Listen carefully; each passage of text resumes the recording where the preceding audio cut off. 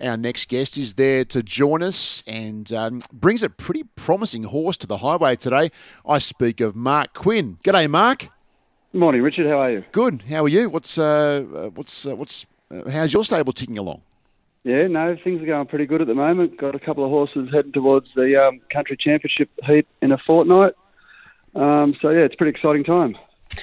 Would this filly be one of them? She appears a nice filly, a girl's best friend.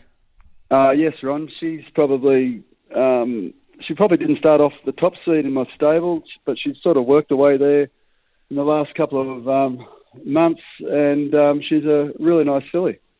Is the penny really dropped with her? She's been savaging the line, but there still looks to be more furnishing to come there. Yeah, she's pretty raw. She hasn't really showed us at home what she showed at Coffs and Muswellbrook, mainly because I don't sort of train them that way. We just let her go through the motions, and she's a really nice filly. She's got a great attitude. Just does her work. Whatever we want, she'll do. We've always liked her. We've always really liked her. Luke Rolls and myself, we've liked her the whole way through. Just through the winter, she just needed some couple of runs to sort of educate and learn, but she got wet tracks, and so we put her out and brought her back.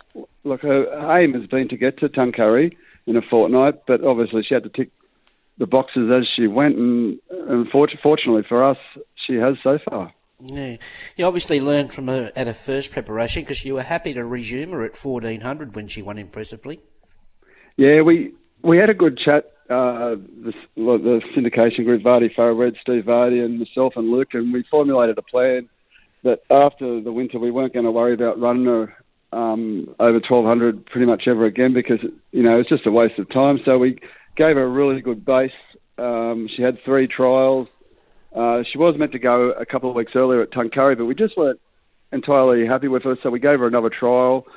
Luke's give her the tick and said, let's go to Coffs, and she sort of fluffed the start. That's why she got back a little bit, but I thought she was going to run a lovely second or third, but luckily for us, she got up, and then she just improved again to Muswellbrook, and I think she's improved again since Muswellbrook. Yeah, and obviously Luke knows her well now. Oh, well, look, he's been with her since she was a yearling, done the majority of the work on her, and, more than happy to stick with him and bring him down. Where do you see her settling in the run today? Is she just one-dimensional straight out the back?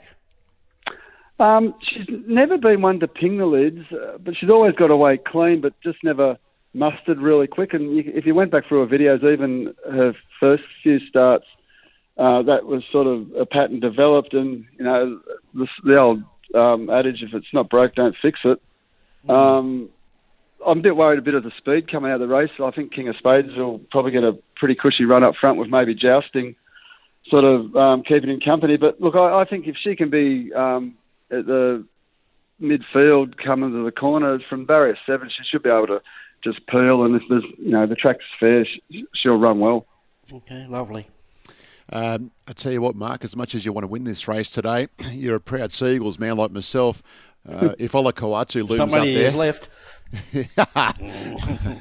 Ron's outnumbered here. He's just thrown a little barb in all the same. Look, I was talking to Brett Dodson this morning at the track. We were having a yak, and I said, look, if I can't win, someone from the coast our way can win, and if it's going to be a Seagull, all the better.